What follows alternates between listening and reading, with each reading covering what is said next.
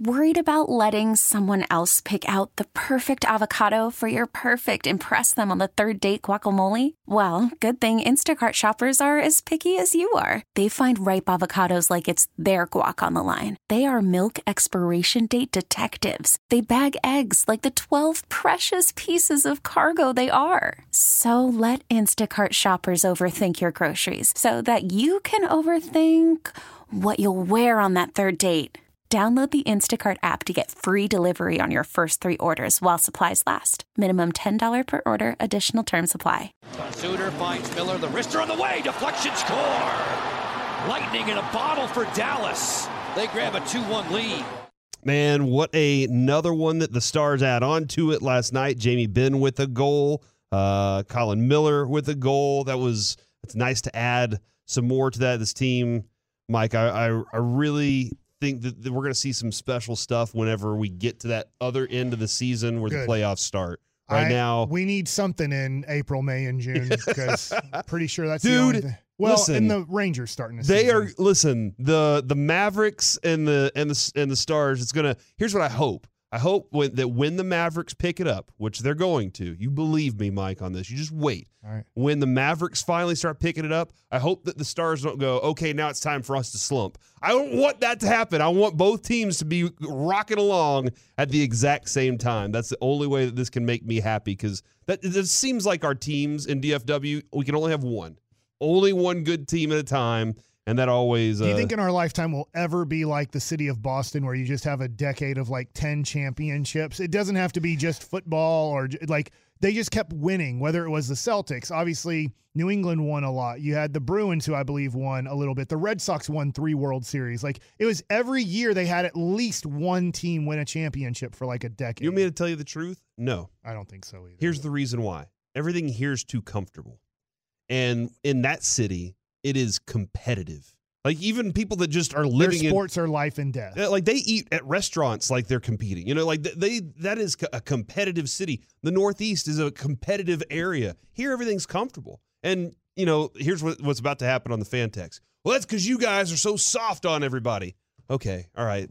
Blame us. Don't blame the owners for not being competitive. Blame us. The owners are the ones that are out there doing the work. We're just part of the media. I get it. I understand. You can blame us. That's perfectly fine.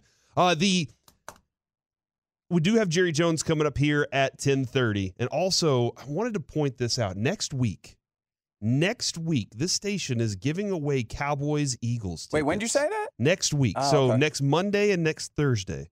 Christmas Eve. Cowboys-Eagles tickets. We're giving them away Monday, Thursday, not just on this show. You get to celebrate the birth of Jesus with a Dallas Cowboys-Eagles game. And maybe a victory over the Eagles. How awesome would that be?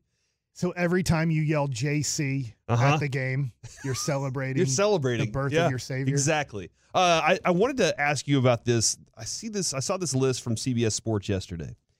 The franchise tag logistics, and they're talking about next year's franchise tag. This will be interesting for the Cowboys. And yes, you kind of put everybody in a real conundrum this week with your posing your questions of forcing us to choose.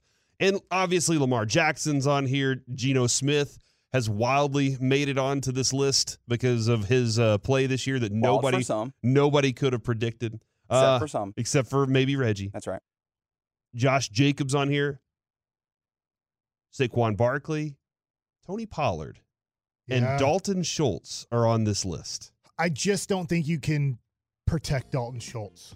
I maybe I'm wrong on this, and I know that Dak loves him, and we've seen as Dak has gotten healthy and Schultz has been healthy recently, he does like throwing the ball to him. He feels comfortable. He feels like he knows where he's going to be. He's not going to screw up routes on him. So I totally get why Dak Prescott would probably say, Jerry or Steven or whoever, I really need Dalton Schultz on my team for the next 3 to 5 years. But I just look at Tony Pollard and I don't know. And I know running backs hitting the market is not like the most favorable thing for them. But I just have this feeling that there's going to be a couple of very competitive teams that look at Tony Pollard and go, this is our Christian McCaffrey. This is our Alvin Kamara. And maybe they might overuse him and overwork him. Because if you do give a dude, let's just say $14 million, almost $1 million a game, you start going, we need to get our money's worth. Yeah. But I don't know, Tony Pollard, and then you have a very valid point. It's not like he's rushing for 1,500 yards this year. Right. And he's putting points on the board, and that's awesome. But, he's not blowing things out. He's not setting records. Yeah. So are you sitting there going, hold on, that's not what I paid for whenever you actually do pay for it. I mean, look at Zeke. If we were getting the production we've gotten out of Zeke the last few years and he wasn't making the money he was making, everybody would be like, oh, okay, well, that's fine. And we don't have to worry. This is being brought up on the Twitch. We don't have to worry about Steele because he's a restricted free agent. Did I hear that correctly from Kevin this week, that you don't have to franchise tag him because you have a lot of restrictions on him anyway? He does have I think I would have to go back and look at his contract. This is where the NFL gets a little bit confusing to me on, like, I understand restricted free agency in the NBA versus unrestricted. I get a little bit confused on what restricted and I know what unrestricted means in the NFL, but I don't know all the things that you have to go through to try to get a restricted free agent away from another team in the NFL. Yeah, I don't know exactly where that stands either, and I'd be very interested to see how a lot of people approach that, considering where he is as a restricted free agent, kind of seeing what he's dealing with there. The only two people from the Cowboys that popped up on this list were those two guys, Pollard and Schultz. And I think that, like, the Schultz thing is, this is one of the, do you ask Dak or you just say, hey, we're good? Or do you even leave the player out of it altogether in these situations? Because they have good relationship with each other. It's not Dak's fault at all. Dak earned his money and got his money. At the same time, he has to understand, as a player who is now going to be costing you more against the cap, and I know that he's not 40-something million against the cap, but you eventually have to get all of it off of your cap, whether you want to keep him at 25 million on your cap next year and then it be 50 million on your cap a year or two down the road. It's going to eventually cost you a whole bunch of cap space to have Dak Prescott on your team. Is that sometimes you got to go, look, we drafted Ferguson.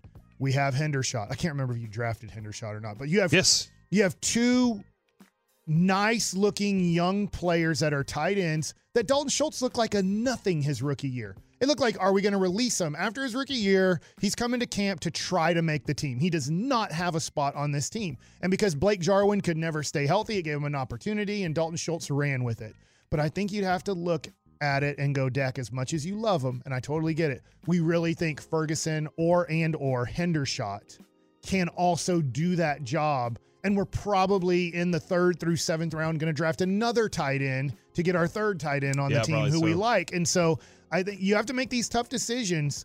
Now, the only thing that I would say is wouldn't make it tough for me, if the Cowboys win the Super Bowl, if they win, I'm bringing back Zeke Elliott. I'm going to sign everybody back. I'm going to try to defend the title and screw the cap in 2026 or 27. Like, it's going to hurt, but I'm going to try to defend this title. If this team was good enough to win it all, then I'm going to bring back all the pieces that had us win it all, and I'll deal with the repercussions in 2026 or 27 in those years. Was that a shot at Mark Cuban? I didn't mean for it to be at all. But at the same time, we know what happened. At the time, I loved Mark Cuban so much that I was like, I get what he's doing. This is going to be great. We are going to get Dwight Howard. We are going to get Chris Paul. We are going to get Darren Williams. And obviously, Mark Cuban was the only person who read something the exact wrong way the other 29 owners read. And now we're dealing with the cheapest owner in all of basketball. So you were the one that brought up the Mavs there. I will take my shot. Mark Cuban has really changed who he has been, and it's been a long time now. Mark does not like spending money on NBA basketball players. We get it. Attention spans just aren't what they used to be. Heads in social media and eyes on Netflix. But what do people do with their ears?